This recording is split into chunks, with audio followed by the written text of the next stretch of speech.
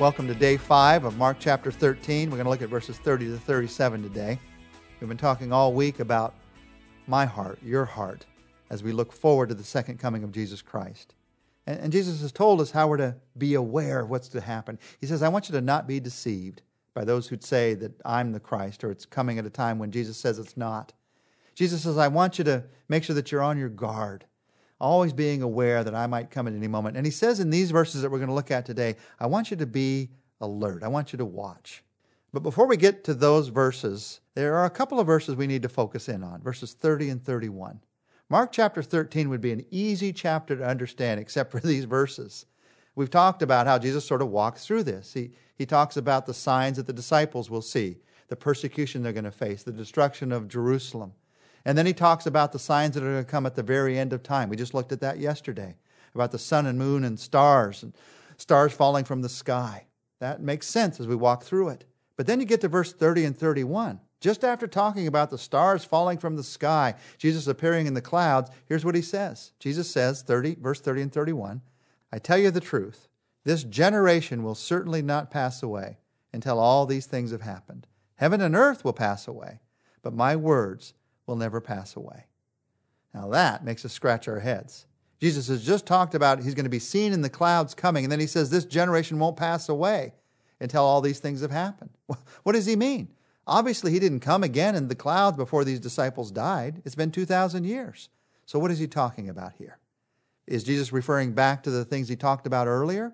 What's going to happen in Jerusalem? I don't think so. Because these are verses right after he's just talked about his coming again, talked about the destruction of this world, the stars falling from the sky. I believe that he means something different by generation than we usually think here. Many New Testament scholars believe the same thing. The word generation can also mean people or a race of people. And he's saying this generation, this race of people, my people, the Jewish nation, my people, those believers who've begun to follow me now. And in fact, this whole entire world is not going to pass away until I've accomplished my plan. And my plan is not only the beginning, but also the end. I believe that's simply what Jesus is talking about here. Now, with that in mind, Jesus talks about our ideas about timing and what's going to happen towards the end. Everybody wants to know, what time is this going to happen? That's what the disciples asked. Jesus, can you tell us when is this going to happen? Verse 32 to verse 37, here's what Jesus says about his second coming. No one knows about that day or hour. Not even the angels in heaven, nor the Son, but only the Father. Be on guard, be alert. You do not know when that time will come.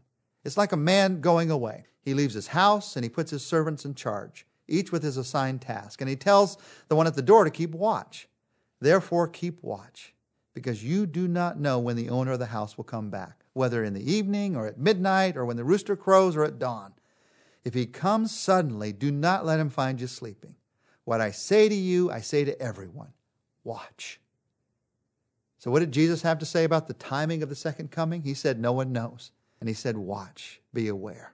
The timing of when Jesus is going to return. I wonder if there's any subject that's packed with more spiritual TNT than the timing of the second coming. It is a doctrine that is accompanied by both great confusion and great inspiration. Jesus himself tells us here that he doesn't know the time of his return. But that doesn't keep us from guessing. If we could guess, we think, well, maybe I'd be better than Jesus, I guess. Although the Bible doesn't tell us the exact time when Jesus will come again, it does give us insight into God's timing. Jesus wants us to understand the timing of it because that has great impact on our hearts. A picture of timing is like the arrival of a season, like winter or spring. There's a day marked on the calendar that's the first day of winter, but that has often little to do with the actual arrival of the season's weather. There's a morning when you wake up and you realize that the air is a little bit colder and crisper than it was the day before, and you sense that the season of winter is about to arrive. There are sophisticated weather satellites and tracking stations that should be able to tell us exactly when a storm will arrive or the weather is going to clear, but the intricacy of this technology is often no match for the special sensitivity of some older farmers. They can't tell you how they know that the weather is about to change, but because of their years of experience, they just know. That's the kind of heart that God desires for you and me concerning the second coming of Jesus Christ. You don't need intricate calculations. You don't need to know the exact day of His coming to know that it is coming. And like that old farmer, we know it's getting closer. Because of our years of experience with our Savior, there are days that you and I, we can just feel it in our bones. There are truths about the timing of the second coming throughout these verses that we've just looked at. In fact, throughout this chapter. In the verses we just looked at, Jesus says only the Father knows the exact time. Now, some people think, how could Jesus not know? I mean, He's God. He knows everything. Remember that Jesus limited His understanding by choice while He walked this earth. There are some things He chose to know. There are many things He chose not to know. So He could experience what it meant to be human, to be man and God. Now that He's back in heaven, does He know? Probably. He certainly is going to know someday, right before He comes again. But while He was on this earth, He says, I do not know the exact time when it's going to happen. Jesus also says when it comes to timing, I can know that it's near. It's right at the door. That's that spiritual sensitivity that I just talked about. I can have a sense that at any moment Jesus will come again. Now, I know that for thousands of years, believers have had that sense.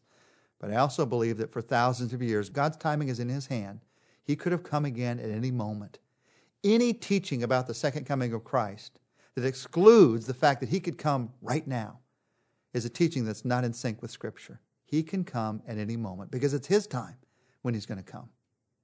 And remember, when it comes to timing, what we talked about yesterday, Jesus talked to us about the fact that the gospel must first be preached to all nations. So while we wait for His timing, what's our job? Our job is to preach the gospel, to let other people know the good news that they can join Him forever in heaven. Now, Jesus in these verses, He talks about timing, and our questions about that once again focuses on attitude. He focuses on heart. And He says, be on the alert. 3 times Jesus says this. And it's the word that He ends with. Watch, be on the alert. He gives us a picture of this. He says it's like servants that have been left in charge of a household and their master leaves. And they don't know what moment He's going to come again. So don't let Him find you sleeping. Be on the alert. It's as if Jesus has been right at the door for 2,000 years. And you and I have to live with this spirit of expectancy. Be on the alert. Be on the alert, He says, in doing your task. Be on the alert in not falling asleep. Someone on our research team wrote about this. When I was younger, I used to worry that I'd be in the wrong place when Jesus Christ returned. So I tried to not be somewhere that might be deemed to be a bad place. But they wrote, I think it means more than that. Yes, it does mean more than that. We think, don't be asleep. That means just don't be doing the wrong thing. I wouldn't want to be caught when He comes. Really what it means is do be doing the right thing. Being asleep as a believer can be doing the wrong thing, but can also be doing nothing. It can be just focusing on myself, focusing on my things.